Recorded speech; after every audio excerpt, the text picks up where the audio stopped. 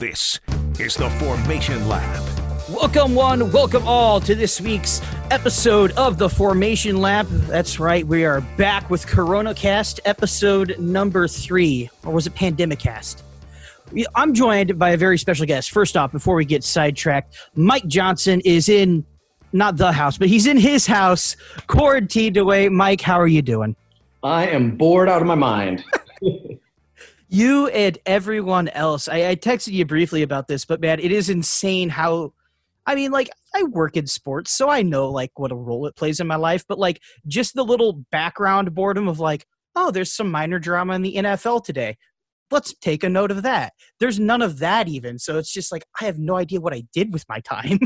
I think for the first time in my life, I got excited when I saw a new jersey for the Tampa Bay Buccaneers, and I'm like, that's the only sports news out there is a jersey, and I looked at it, and I'm like, that's the same color as the last jersey. It looks just like the old one.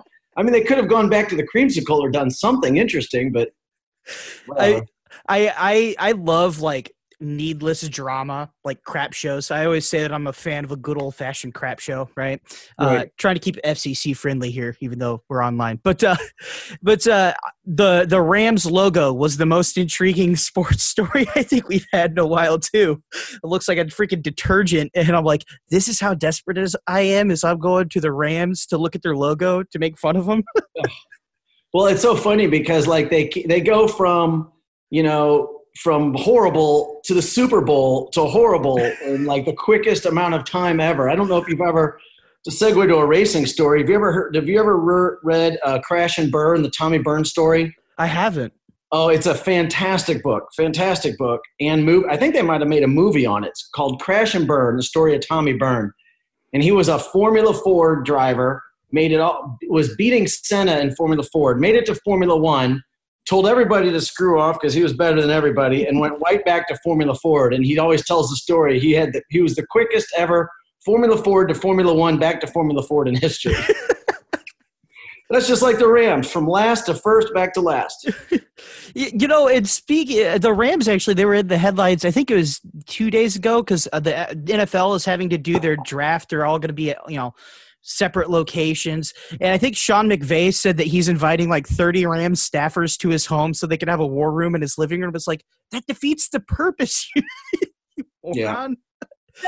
But speaking, we promise we're a motorsports podcast. We are not a football podcast, even though it's the only thing that's giving us stories right now.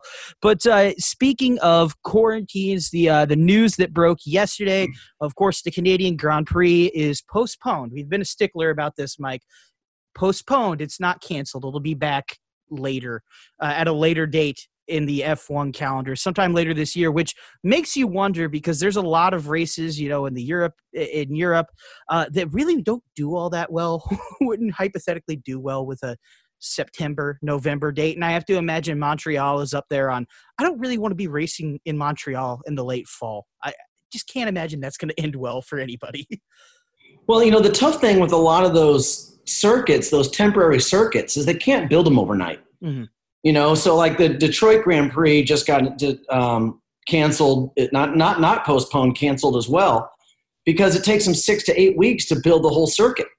And so if they can't really get started on the building and the construction and all the work that needs to be done on those temporary circuits, it's very difficult to get it done, in that amount of time. So they kind of have to postpone it. But I imagine that's going to be canceled because, if I was Formula One at this point, I'd be like, let's just put together a real nice series where it's all in Europe or, Asia, and keep it where our truck can just kind of go back and forth. And, it's a lot of work to load all that stuff up and come over to Canada, especially if they're, maybe they sync it up with Austin or something like that. I mean, and, because it used to be, Austin to Mexico, and it made it, at least you were over here once, but I don't know. I mean, that's their own problem. That's not my problem. Well put. Yeah. Part of the thing, too, is not only does it take forever to set it up, but in a place like, let's say, St. Pete, where IndyCar, opens their season traditionally, you're not just having to set it up for a few weeks. You're also telling your populace, your local citizens, hey, it's going to be shut down for this, week or two. The downtown area is, or this area is. Well, it's a lot harder to tell people, again, well, we already closed it once, but we're actually moving the date. So now it's going to be shut at this date. You're going to anger a lot more of your constituents when you just kind of play ping pong with whenever you're shutting down the roads that they use to work, which I realize Canada isn't exactly that. But when you talk about those temporary street circuits, you're going to run into that quite a bit, I think. Yeah, I mean, Canada is a little bit easier because it's its own track. They just, most of the work is building the grandstands and the pit structures and everything else. It's not as intense as like a Long Beach is or a St. Pete. St. Pete's kind of half on streets, half on an airport. Detroit's got its own track, but they still have to build up all the grandstands and everything else that goes with it. But, it's a challenge. And we had a conference call with IMSA like 2 weeks ago. And, and it's kind of like they keep announcing this stuff. And I think it's because everyone's in their office and they're bored and they have to do something. And so you say, okay, well, let's put a new calendar together. And I'm kind of like, what's the point? Why don't we just wait till we get to the backside of the curve and then deal with it? Because it's going to be a mess. And then, everyone's going to be, if every sport in the United States is playing from, let's just throw out July to November, for example, there's not enough TV time. You're going to be watching, ESPN's going to have to bring back the Ocho for some of these sports. They're gonna go into full college football mode where there's like 30 channels for the different games, but it's gonna be like, oh, what's IMSA on? It's on ESPN. Exactly, it's on ESPN 8, the Ocho at 11 p.m. on Central Time or something. And I agree with that. Like it seems premature to me while we're still ramping up in a lot of areas. It seems premature to me to make decisions on, all right, this is our schedule. IndyCar, or one of our next things is IndyCar revamped its entire schedule recently. And I like this schedule. I just don't think it's going to happen. Like there's no way it happens as published. We still don't know when we're going to end, when this thing is going to be over or we're on the tail end. So let's talk about the IndyCar revamp schedule. And IMSA is actually involved in this one. The Indy 500 as previously discussed is Sunday, August 23rd. There's three interesting parts here. One of them is that Iowa is going to be a 2-race doubleheader on a Friday and Saturday night. And I think that is the right idea when it comes to when we're on the back end. I think that series should probably be looking at, hey, can we run 2 races, even if they're shorter races, back to back in order to just get the number of races required for a decent championship? Laguna Seca will be doing the exact same thing on a Saturday and Sunday double header. Do you like the idea of like, hey, since we're having to do a compressed schedule, let's just run 2 races back to back at the same location and at least get some races in? I think every series has to kind of make up their own mind. IndyCar's got 16 to 18 races in a championship. Mm-hmm. I come from sports cars where 10 is a lot because all of our races are a lot longer. So I come from an endurance racing background and I like the longer style race. So to me, if I had to, for the IMSA schedule, for example, they added, we have a 12 race championship in WeatherTech and they're trying to get all 12 in, but then we lost Long Beach and then we lost Detroit. So now we're down to 10. And I even think, it's like, I don't want to rush to Mid-Ohio for a 2-hour race, to rush to Laguna for another 2.5-hour race, to rush to Road America. We're endurance racers. I'd rather make 6 or 7 races, make them all 6-hour minimum, make them much bigger events and go on. Now, obviously with IndyCar, you can't really do a endurance format like that because with one driver it would just be too difficult. But I think that they could do a points thing where maybe they do points on qualifying or something like that to make it a little bit more interesting. But they know their market and they know their fan and they've got their TV contracts, and I think it's always so much more complicated than it is for you and I. They've got, vendors and people and all the other stuff, and everyone's trying to figure out how they're going to make any of the money back, that they lost, and teams and sponsors. If you've got a IndyCar program and you have a $10 million sponsor, you can look at it 2 ways. You can look at it, well, my sponsor paid me $10 million, so they want $10 million worth of racing. So now I have to give them $10 million of racing, because if I give them $8 million worth of racing, they're going to want their $2 million back. Or the flip side is, well, that business that gave me $10 million has been closed for 3 months, and now they only want to give me $8 million. So now they can't afford the whole thing. So it's going to be really interesting when all of this ends to see where people end up and who can still go and who still can't. And, for race teams like mine, or really, NASCAR, IndyCar, all of us right now, we're used to running all around the clock. We should have already had Sebring in the middle of March. And right now we'd be preparing for Mid-Ohio. But, our truck was loaded, literally loaded, ready to go to Sebring. And so now what do you do? If you're ready to go to Sebring, you unload it, and, you can only clean the car so many times for the next 3 months before you go to the next race. So, there's a lot of other things we can find to do and make our trailer and everything a lot more efficient and fix some things and clean a lot of stuff up. But, it's just very difficult on all these teams. And it's difficult on everybody. So it's just, it's hard to complain about it, but it is, it's a challenge. And I think everyone's doing their best to be prepared for whatever it is that comes next. It's interesting that you mentioned, it's a challenge, but it's one that I don't think anybody could have ever foresaw. In the 100 years of racing, there has, with the exceptions of like World War II, right? Across any series, since its beginning, it's always had racing, right? Like, how do you can't anticipate just like, oh yeah, we might have a year in which we might not just have any races. It's like, that would be outlandish to suggest 4 months ago, 3 months ago, so it's put a lot of teams in an interesting place. And I'm sure you can attest to this, is that like, that was just such a thing that like isn't even imaginable at this point. Like, there's just always going to be racing. Yeah. Race might be canceled here or there, but the financial and like the strategy and the way you build your cars, all that has a strain that like you couldn't have anticipated in any way, shape, or form. Yeah, no, it's again, all of these sanctioning bodies are announcing new schedules, and you sit around and you're like, okay, that's great, but no one's booking flights for those schedules or getting their hotel rooms or doing anything else because there's no guarantee that even those are going to happen. And I think it's kind of one of those things. I think it's a little premature to start announcing new schedules, but then again, I'm not getting paid to sit in an office and make up schedules.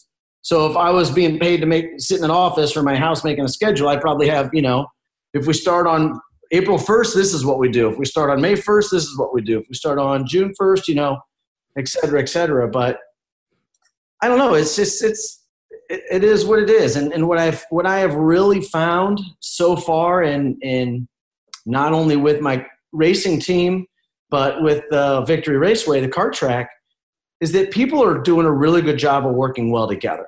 Everyone I've talked to understands that we're all in it together and no one's really holding each other over the coals over a contract or a this or that because they know we're in unforeseen territory.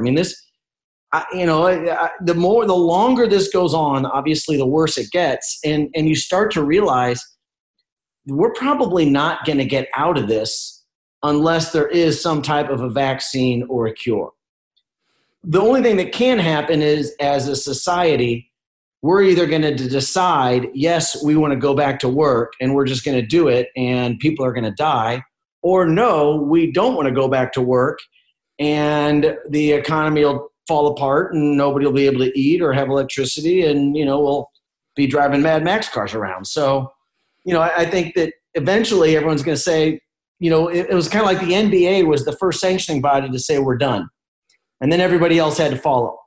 So now, you listen, we talked about football earlier, but, baseball and NHL and NBA are like, okay, we got to get started again. And one of these companies is going to do it. One of these companies say, okay, we're going to do this. And then the racing people are like, all right, well, let's just race without fans. Or let's only say we're only going to let 10,000 people in here. And maybe when parks start opening up, if a park can open up, then Road America can open up, Mm-hmm. So who knows? Yeah, it'll be interesting. I do think racing, especially IndyCar, IMSA, the series, smaller than that, they're going to be the followers. I don't expect them to be the trendsetters. They're going to have to follow what the NBA, what the NHL, and what the MLB does. And I think that with as TV dependent as a lot of these series are, you're going to I don't think I think that races without fans would be the first proper solution, and then they'd figure out a way to let fans in. But those TV contracts have to be fulfilled in some way, you know.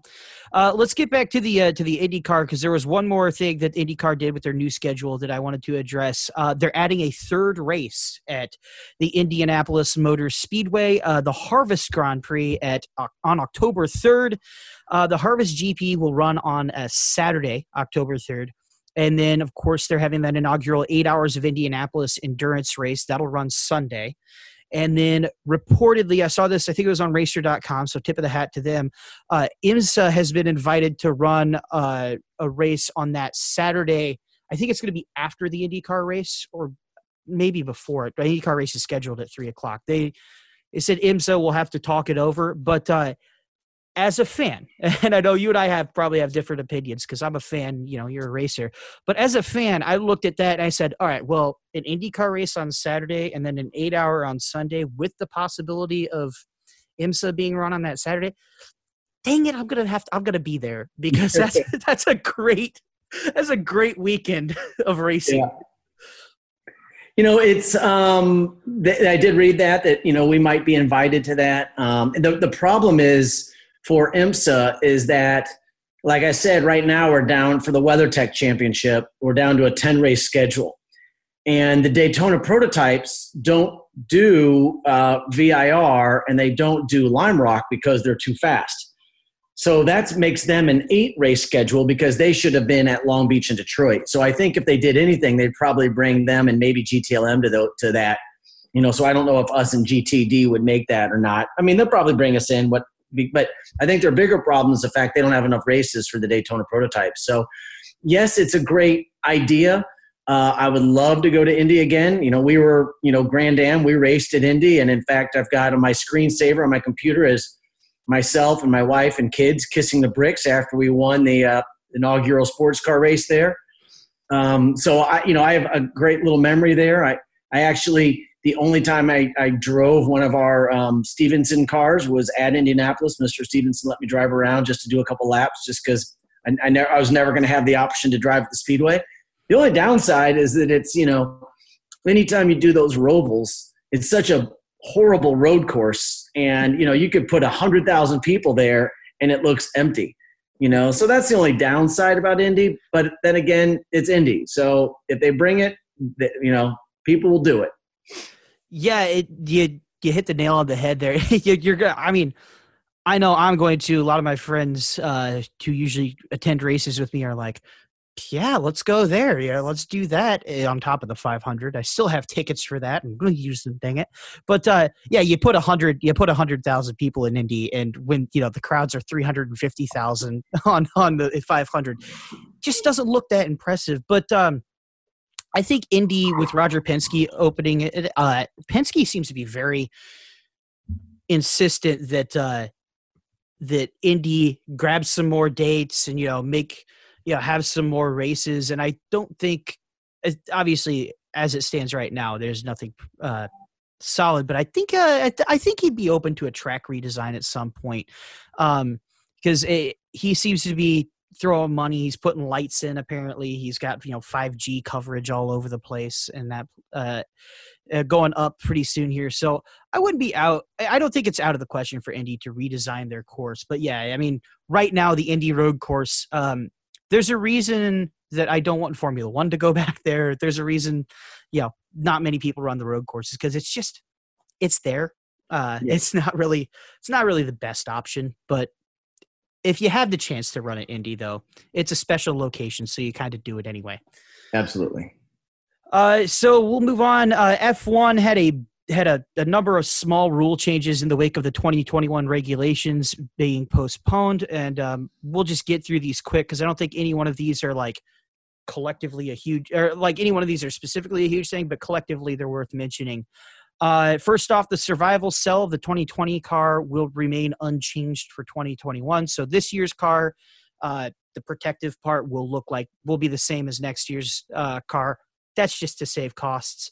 Mercedes dual axis steering, which I mean, as a race fan, I wanted to see in a race. I just wanted to see that one time because it was so wild and out there. It'll be banned next year, and that might be one of the what ifs if F1 doesn't get back to Well, racing. is that because they're staying? The original deal was they were supposed to have all new cars for 21. Mm-hmm. So if they stay with the current car, are they going to still ban it?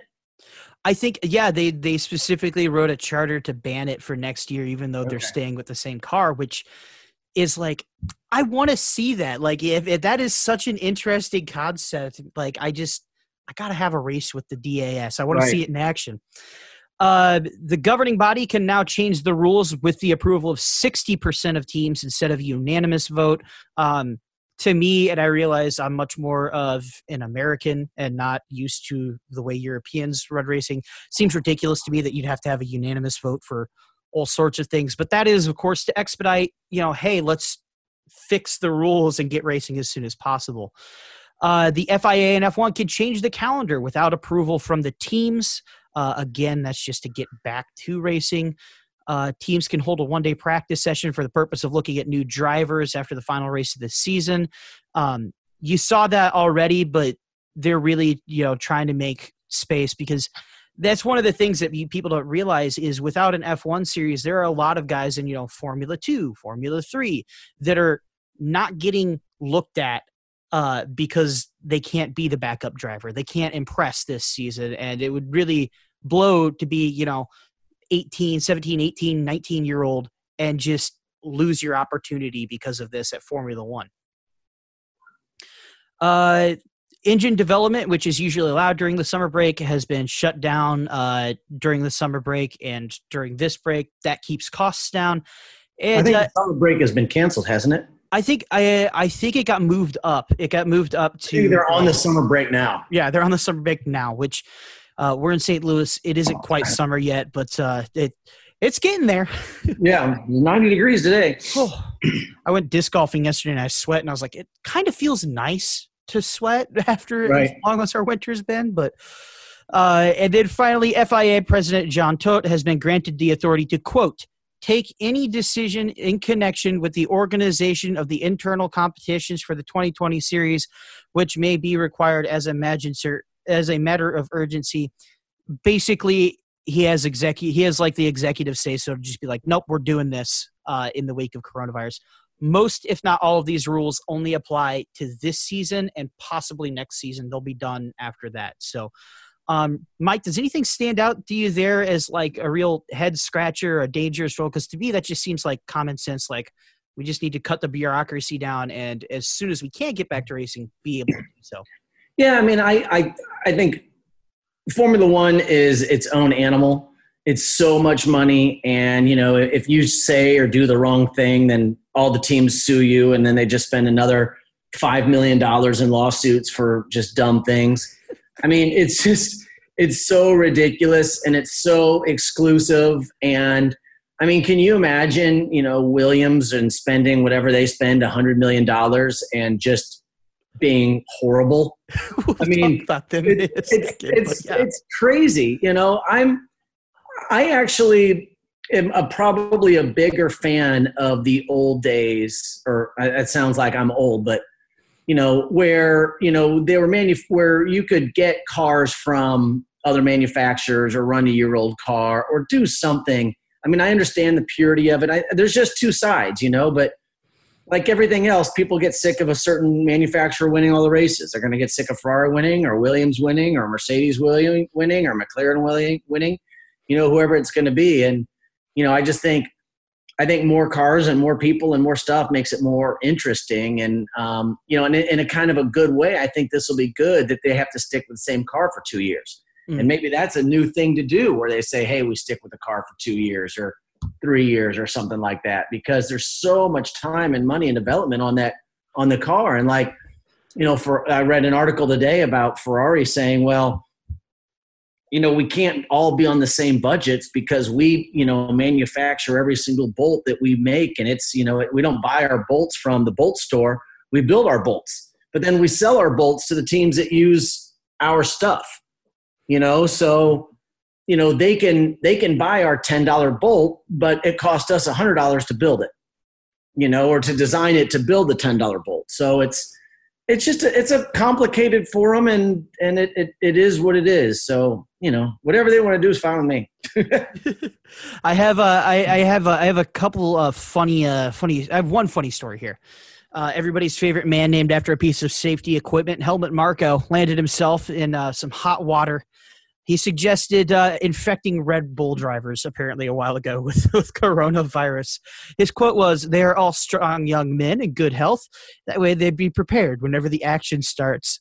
Apparently, old Helmut Marko got shut down pretty quickly, but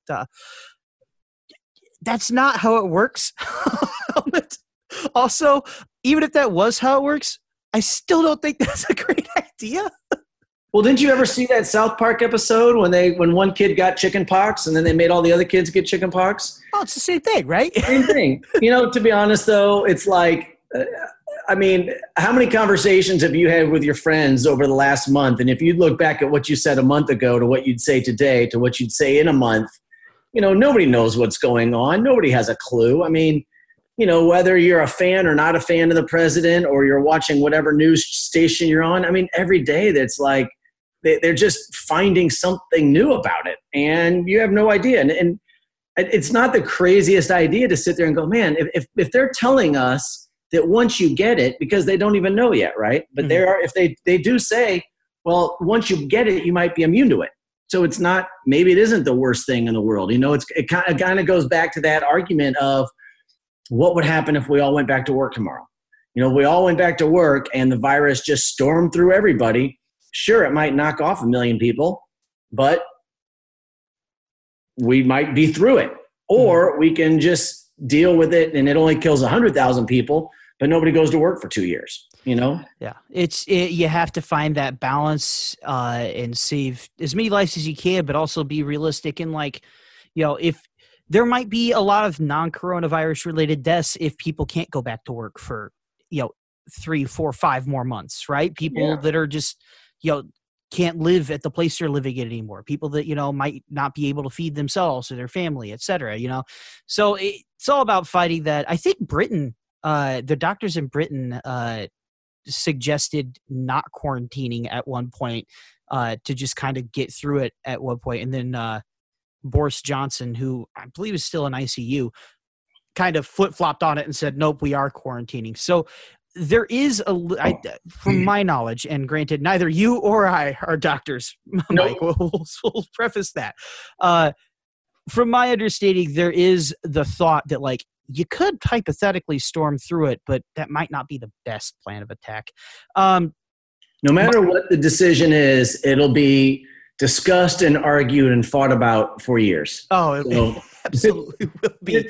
In a year from now, there's going to be tons of arguments saying, well, we should have done this differently, or we should have done that differently. And now, the next thing that's going to happen is we're going to get through this, and there's going to be a stockpile of 8 million ventilators in some room. And then when we finally need it, we're going to find that all the bearings on the ventilators, are all seized up and they don't work. And then it's going to be a bearing shortage. The thing is, it's not like this is going to be the last one of these things, No, I think it's like kind of a wake up call to no, this could happen again. Coronavirus if it's not coronavirus, 3 years from now, it could be another swine flu or something. So it'll be interesting to see kind of if we have to, in a decade from now, if this is just every few years we have to go through this, or what the deal is. I like the idea of just saying, every once a year, because you look at the environment and the smog and the traffic and, the river in Venice and all the other stuff that's kind of these new things that people haven't seen the bottom of the water in Venice in 100 years or whatever. And you sit there and you're like, well, I'm going outside. I went running today. I'm spending more time with my family. Maybe just once a year, they just do a 1 week, everybody has to stay home, let the world and the environment take a breath and be like, okay, let me catch my breath on everything. And because, lakes turn over, forests turn over, there's fires that clean it all out, and, evolution does what it does. And, maybe this is just part of it. I have friends in Los Angeles, and they're like, I went jogging today and it is it is just, I don't know what it is, but I haven't had air that fresh since I was in the Midwest. It's just absolutely phenomenal. And I'm like, yeah, that's not having 3 million cars on the road at any given time. So moving on with the news, Aston Martin has officially confirmed they'll be back in 2021, finishing the worst kept secret in Formula One history. Aston Martin will be back in 2021. It'll be interesting to see. I mean, I don't have any insight on this. Interesting to see how missing this season possibly changes how they come back to next season. But that's something to, we'll have to keep an eye on moving forward. Here's a fun one. What does that really mean? Because it's not Aston Martin, it's Stroll. And Aston Martin's been on the side of the Red Bull cars with a Renault engine for years. I mean, aren't the Renault, isn't like that? I mean, it's all, weren't they owned by Nissan or something like that? Yeah, but it's not really, I don't think you can say they're back if they're not building their own engine. That's fair. It's still going to be a Renault engine with an Aston Martin sticker on it. And the guy that owns the Formula One team owns Aston Martin now. Is that all correct? Yes. So Aston Martin is breaking up with Red Bull. So it'll just be Red Bull Racing to my knowledge thus far. And then Aston Martin will basically, they'll just be taking over Racing Point and slapping their colors and name on it. I don't think that they're going to be their own manufacturer or anything. So it could just be a Mercedes actually with a nice shade of green and, some James Bond looking stuff on there. That's all it is. And why are they waiting a year? I mean, he already bought it. Why didn't you just do it now? I think the plan was when he bought it, it was close to the start of this season. So it was a couple, I want to say it was about a month before the start of this season. So it wasn't feasible to them with getting Aston Martin staff in and, an increase in budget. So they're just like, we'll do it starting next year. And that also handily coincides with that brand new rule change that was supposed to happen in 2021. So they're like, new set of rules, new team, new identity, new staff. We'll kind of, have a good natural reset point. Obviously, the rules are postponed, but Aston Martin's still going to stick with 2021. Or Aston, what is it? So we always call Racing Point, obviously, they're Force India because nobody wants to call it Racing Point. That's a silly name. If I ever had enough money to buy my own Formula One team, I would not have called it Racing Point. That's for sure. No. I mean, that makes no sense. I would have had a much cooler name. I don't know what that name would be, but it would be a lot cooler than Racing Point. One of my favorite videos of the internet was somebody took a highlight of Martin Brundle calling them Force India and then getting corrected to Racing Point over like the past year or 2 years or whatever it's been. It's like Force India Racing Point is now, and it's like 5 minutes long. Yeah. So we always call it like Chuck Norris Racing or something like that. I mean, it'd have to be something cool. Mega testosterone racing. Yeah, exactly. But we've always called it Force Racing Point or Racing India Point or something like that. So now they will be Racing India Mercedes Martin Point. We're just gonna have a big ol' mush together of their. Well, before it was Force India, it had to be Jordan or Stewart or something else too, or Jaguar. I think it was Jaguar. Let me look that up. That was one of those periods in which I wasn't as watching. It was a Spiker F1 team, actually. Yeah, well, that was only a year, I think. Yep. So let's see. Previous name Spiker F1 team. Before that, it was Midland, and we're gonna keep going back. And then it was Jordan. Yep. Jordan. And that was when it was cool, man. When those bitten and hisses or whatever they had. Eddie Jordan. I mean, Eddie Jordan was the guy I wanted to be when I was, a teenager. Mm-hmm. I thought he was the coolest Formula One owner. For sure. And you look at the names that raced for him too, man. I mean, you had Jean Alesi, both the Schumachers, Michael and Ralph. You had Rubens Barrichello, Damon Hill, Eddie Irvine. Jordan is just one of those teams that when you look at F1 history, you're like, that was a cool team, man.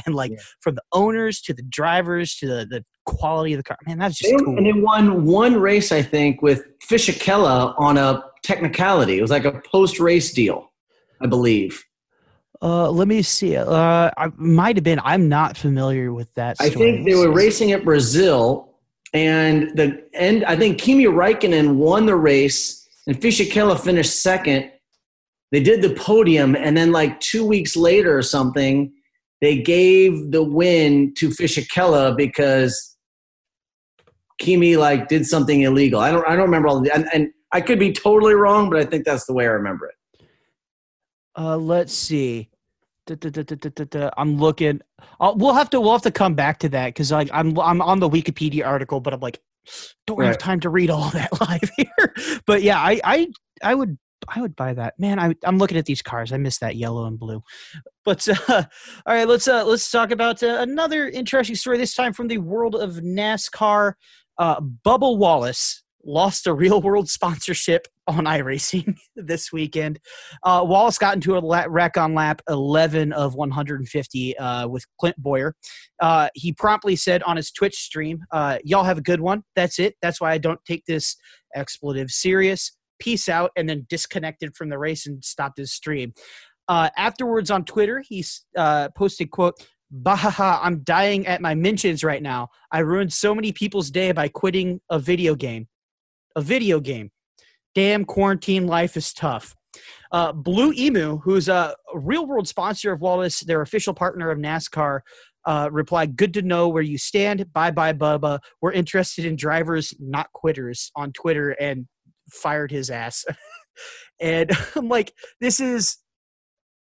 First off, I am of the opinion you don't fire people on Twitter regardless of how public they are. But this is just... I understand you don't want Bubba Wallace rage quitting, but like, come on. There is a story behind there somewhere. And I imagine that Blue Emu, whatever they do, were like, you know what? We need to get out of this deal because this is not what we need to do or what we want to do, or this coronavirus is killing us. And they were just looking for any excuse possible. And I'm sure they did it because otherwise, why would you? Who cares? No one's watching the dumb stuff anyway. Mm-hmm. And those that are watching realize it's an iRacing race. Does not have the stakes. It's to hold us over until the real thing's here, right? Yeah. And it's well, like if you're a sponsor on a race car, you have visibility in two ways: from the TV and then also from the fans and the people that are there. Now, I've watched a few of the iRacing. I've only watched like 5 minutes of it because I can't stand it. But every time I watch it, like I watched the IndyCar from, where did they do their last one? From Barber, I think? I think it's Barber, yeah. And I couldn't see a single sponsor's name on anything. Mm-hmm. And the other thing is, I worked in TV for 3 or 4 years. And the other thing that's different about the iRacing is that when you watch a car race on TV, you have an entire staff of people that are directing the show that you are watching. They are telling you what to talk about, who to follow. They have replays. They can do all of this stuff. They can get interviews. It's a big production, right? That's why you have a production crew. With the iRacing, they're like, I was watching it and there was a wreck. Somebody went off and they don't, you don't have a production crew. So they can't go and show a replay or pull this. They're just three guys sitting in a room like you and I are, commentating over what they see. So if you're Bubba Wallace and you crash on the 11th lap, there is 0% chance that your car or your sponsor or your anything else is going to be seen by the 10 people that are watching that iRace anyway. Mm-hmm. So as I say, it's kind of ridiculous to me. There was probably a story ahead of time that caused it, and I would imagine that's why they did it. But who knows? I don't know. Yeah, I would have to suspect there's something like that too. I also want to say I've dabbled in iRacing. Actually, this month I borrowed a friend's rig right before the quarantine hit, and I was curious. I was like, hey, I'll give it a try. I gotta imagine in iRacing, especially for these guys, they're professional drivers, it is so much harder to see, what's going around, because I've noticed that wrecks are they're everywhere in iRacing, especially when you do the ovals. It's got to be so much harder. You have a sixth sense of where a car is when you're actually driving, right? I don't know to the foot where this guy is, but I know he's behind me, and I know that, he's probably looking this way. So, I have my mirrors. I know where these guys are. iRacing, you don't have as good of a sense of where people are behind you. So it's really easy to just kind of accidentally take somebody out. Well, and the biggest problem with the hardest thing to feel from people that have driven race cars to people that have done iRacing is the brake feel is all of it, right? Mm-hmm. Getting a feel for the brake, getting the feel for which tires are locking or not locking, getting the pressure that it takes to push a master cylinder in a non-power assisted race car is enormous. So if you're driving a Indy car, for example, with no power assisted steering, no power assisted brakes, and you hit that brake pedal going into turn 1 or wherever, it is an absolutely different feel than pushing on a little plastic lever or turning, even with force back and all the other stuff.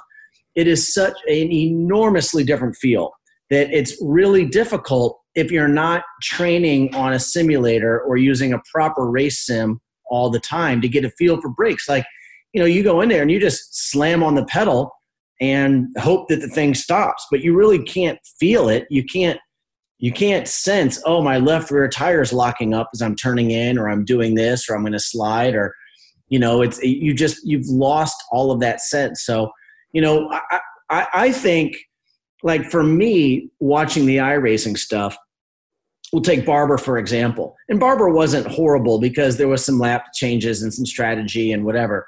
But I can watch Barber and watch those guys race and have them go around and watch them follow the leader for an hour and a half or 2 hours, whatever it is, on any other Sunday, no big deal. What I'm kind of disappointed with is I think with iRacing, there are so many really cool things you can do.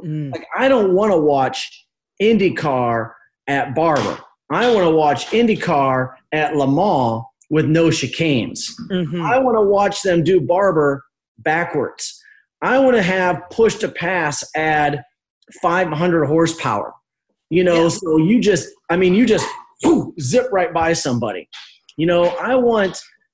I think you have the ability, you can invert fields. You have the ability to do things. You could take, like, Watkins Glen, for example. You could say, all right, 3 times a race, you don't have to take the bus stop chicane. You can just go straight at the end of the back straight. You have the ability to do some really cool stuff to make it interesting. Like motocross has, joker turns or something like that. Yeah. Like all this fun stuff that just, and you have this beautiful opportunity to make something totally different, totally entertaining, where someone like me that knows the sport goes, oh, you know what? What would an IndyCar do at Le Mans with no chicanes? Let's do that versus follow the leader at Barber for 45 minutes. I agree with that. We've talked about that. Tim and I have. It's like, look, if I want to watch IndyCar at Barber, I can watch that live every year. And I like, IndyCar. I like Barber. But, man, you have the opportunity to say, if Lewis Hamilton and Sebastian Vettel went up against Simon Pagenaud and Alex Rossi in a 1950s Mercedes at the Monza combined oval and road course circuit, what would that look like? And I'm like, man, you find a cool combination of that and just tune it to the off season. Even when there is real racing, I would still watch that. I would still watch that. Why are they not doing – I think it's great that Dale Jr. and Jimmy Johnson are now doing the IndyCar stuff, but why are they not doing an IROC deal? Like, I would love to see 500 Formula Fords run at the Indianapolis Motor Speedway. Just get invite everybody that is a professional race car driver in the world and say, you know what, we're doing a Formula V race on the Speedway. And, first one that can do 500 miles in a Formula V wins. And if you crash, you're like, you lose a lap every time, that would be, there's got to be something to make it entertaining. There's a great opportunity to do some IROC stuff, and they're not doing it. Yeah, I would love that, and I hope that's what we get out of here. It's just some kind of annual event where just this hypothetical what if old Hockenheim was kept the same, and there are so many things that you can't do in motorsports anymore, and for good reason, because they're too dangerous. But this removes all the danger from that. So, like, just give it a go. Yeah, put a loop-to-loop in. They had that loop-to-loop at the Speedway in the few years ago for the whatchamacallit, the Hot Wheel truck. Yeah. Put a loop-to-loop. They've been saying for years that, Formula One cars can go upside down. Make a racetrack where it goes upside down. Give it a go. Give it a go. Oh, that would be. Yeah, do a little corkscrew. Upside down, straight away. You could just make this Mario Kart. That's what you do. Just put F1 cars on a Mario Kart. Well, and the thing is like if you watch that, I haven't seen the NASCAR one, but I've watched the IndyCar, parts of the IndyCar one. The graphics are so darn good. It's so amazing. I was watching the IndyCar, and they had a rear camera view, and the end plates, when the sun was over here, the end plate on the rear wing, because the camera was shooting the rear wing, the end plate had, there's those fins cut. Mm-hmm. And I noticed that the shadow of the fins was on the rear wing. So they had the sun location. And then as the car turned, the shadow went away. And as it came the other way, it was on the other side of the wing. And you're like, the detail, somebody had to think of that. Somebody was sitting, when they were designing, and it's funny because my old engineers was one of the big engineers at iRacing. And, to sit and think, where's the sun? And how is that going to put a shadow on this end plate and this mirror and this tire and this, all of that stuff? And you're like, it's so darn good, but just make it interesting. Yeah. Yeah, I came from a lot of like the old Forza games. So when I hopped in on iRacing for the first time this month, I have a couple of friends who do it, and I'm like, man, I'm really trying to etch down my lap times at Laguna Seca, right? And they're like, oh yeah, just what is it? They're like, shift down, engine brake, just make sure that you don't hit second, because second's really tight on the MX-5 for some reason. And then, if you trail brake a little bit, the car is a lot more stable when you give it just a little bit of throttle in the middle of the turn. And I'm like, bro, when I was playing racing video games back in the day, it was go, stop, and turn. I'm like, holy crap, the detail on some of the thought. I'm like, man, blows my mind. And I started doing that. I'm like, oh man, I could really feel the behavior of this. And like like you said, the models. I remember when I first turned on the NASCAR one was the first one I saw that was broadcasted, and it was like, if I didn't know any better, you could convince me for a couple minutes that this was like the real deal. Like this is just the broadcast. But it'll be interesting. But yeah, I mean, we've hit on it in weeks before, and again, just give me something that we couldn't do in real life. Give me some kind of wild idea. Well, I'm really surprised that none of the sanctioning bodies or the, Nissan a long time ago, they had the GT Academy, this a couple of years ago, and they brought people up through the iRacing or the Forza format or whatever, and they got them into real race cars. And I just can't believe that a sanctioning body like IndyCar or NASCAR isn't doing major championships right now. I mean, why would you, with everyone sitting at home and everybody missing racing, for example, why is IndyCar not saying, we're going to put up $100,000 and we're going to have, 10 IndyCar stars, and we're going to have a bracket format, of 10, regular people. And these, we're going to put 50,000 people into a bracket, and you're going to do these races, and you're going to work your way up.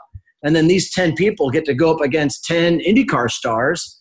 And if you can win this race, you get $100,000 or something. I mean, that would be something. There's got to be something to be entertaining than watching a bunch of guys you already watched sit around in their living room. You're like, eh. How about this? How about a series, right? You take 10 or you take like 100 iRacers, right? And you just kind of knock them down to like 20, right? And you start at that 20 and you say, all right, here's the deal. We're going to do a race, every week, blah, blah, blah. And in some way, we're going to whittle it down to just one person left. And that one person left gets a ride in, some team says you get a ride in the Indy Pro 2000s, right? Like you get a Road to Indy ride, and you get to be an actual race car driver, be a professional race car driver. And then you kind of not cut it together, but just you can watch the drama unfold. Can you imagine if you're a guy like me and somebody takes you out in turn one of a race and that is on the line? It's like, you could make a TV show out of that. It's the UFC Ultimate Fighter, but it's Road to Indy. Right. I would love that. Yeah, me too. It's just I just have no desire to watch a bunch of guys that do that all the time, sitting in their living rooms playing video games. But maybe that's because I'm 46. I don't know. Again, if it's the way it is, you put 50 Formula One stars, past, present, and future, 50 IndyCar stars, past, present, and future, 50 NASCAR stars, 50 sports car stars. You put them all in equal cars at Le Mans and have them race for 3 hours with some really cool features. I would watch that in a heartbeat. I'd be like, man, this is interesting. Yeah, it would finally settle that, like, could finally settle could Jeff Gordon have made it in a single seater? Which, right. I mean, my opinion is absolutely. The dude was a brilliant driver, but it's like you could finally settle all those crazy things. So we have one last piece of news before we wrap up. FIA President John Todt has said that Ferrari itself blocked the details of the engine investigation. This is every once in a while. You go and you look at the FIA and you're like, you've outdone yourself. Congratulations. I have a friend who he's starting to watch racing. And he said that last week, he goes, the FIA seems like it has unlimited resources and unlimited money, and they use it to make the dumbest decision at every turn. And I'm like, welcome to Formula One. That's exactly what it is. Like it's 1 quarter racing, 3/4 circuit. So circus. So FIA President John Todt, quote, "If you ask me, I would love to be able to give all the details of the situation, but Ferrari opposed. So, I mean, they've been sanctioned, but we cannot give detail of the sanction. And clearly, we could have said nothing, but we felt that it would have been wrong to not say that the Ferrari case had been discussed and that there had been a sanction. Honestly, it's very simple. I'm going to pause right there. No, it's not. This is one of the again, I know it's the FIA, and I know I shouldn't have standards with them, but again, they just find a dumber thing where the team that's penalized is the one preventing the governing body from saying anything. It's silly. I don't understand. I mean, it's such a it should be illegal. Yeah. if I want to go for my team here to go race, I have to give the FIA $500. Mm-hmm. I have no idea what they do. And it's like, you have to have their approval to go racing. Like if you wanted to start a racing series, you and your buddies said, let's go buy a whole bunch of Miatas and we're going to go racing at Gateway, for example. Mm-hmm. You'd have to call the FIA to let them allow you to do it.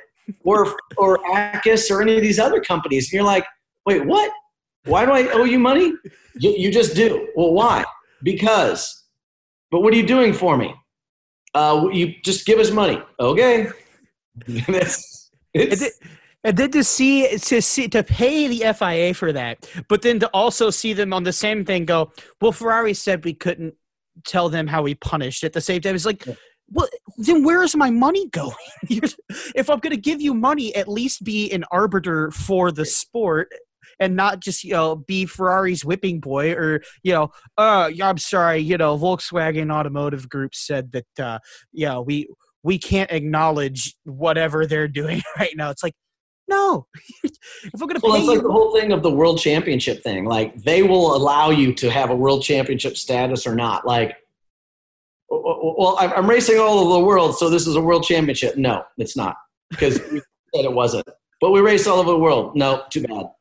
Okay, pay us more money, and then we'll give you a world championship status.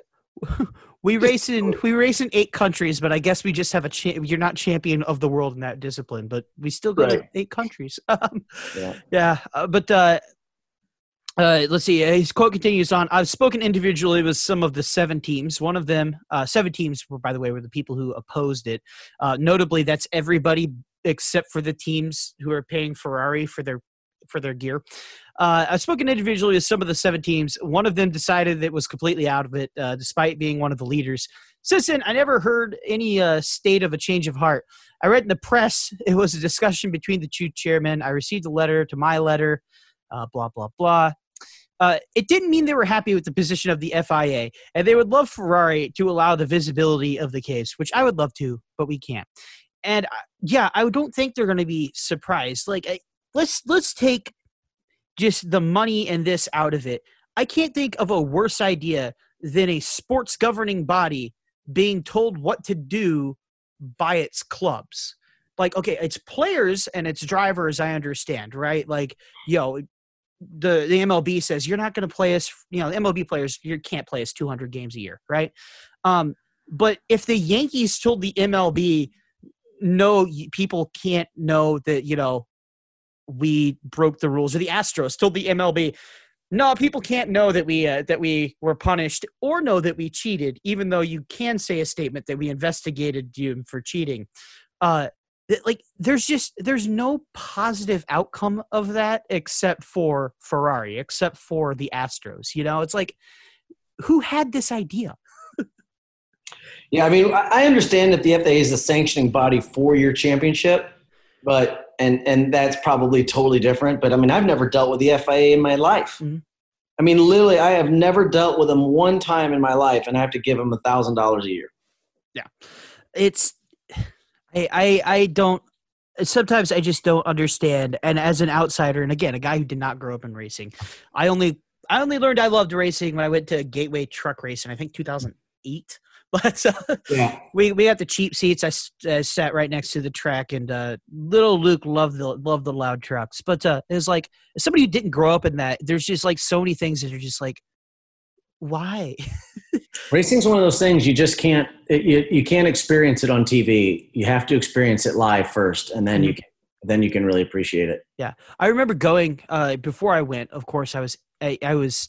Let's see, that would have been 13 at the time, so don't judge me.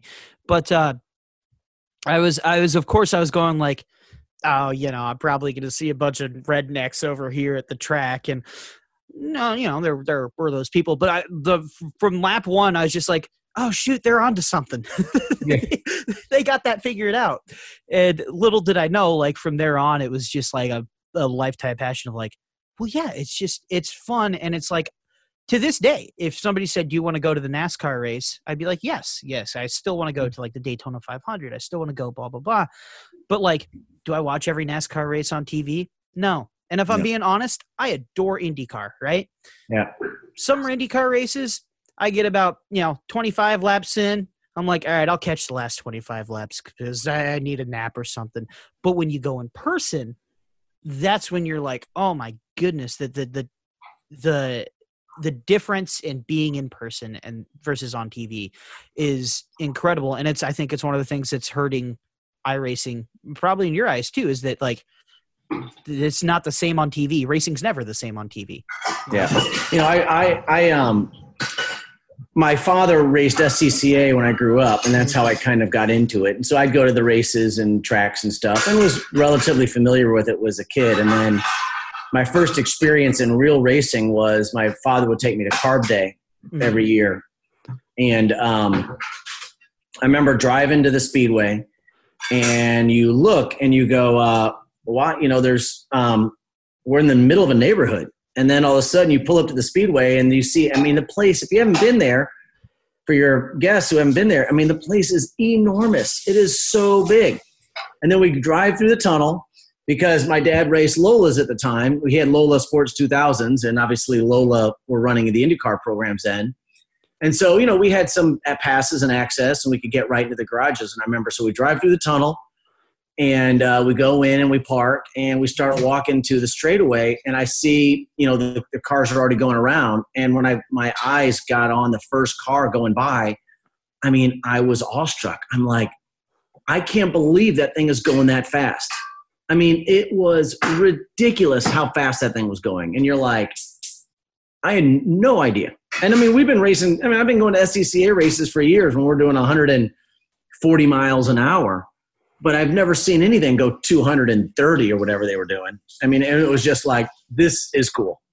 I always every time a new friend goes to the Indy 500, which the Indy 500, I have the IndyCar like press access that I abuse every once in a while, but the Indy 500 is one where I'm always like, nope, I'm not going to be press. I'm just going to go with my friends because that's a special day for me, and I bring friends, like different friends, tag along every year, and once you just watch them get hooked, because the first thing they do is they go, holy crap, they're speeding along there. And I'm like, yeah, that's the formation lap. Hey, that's the show name.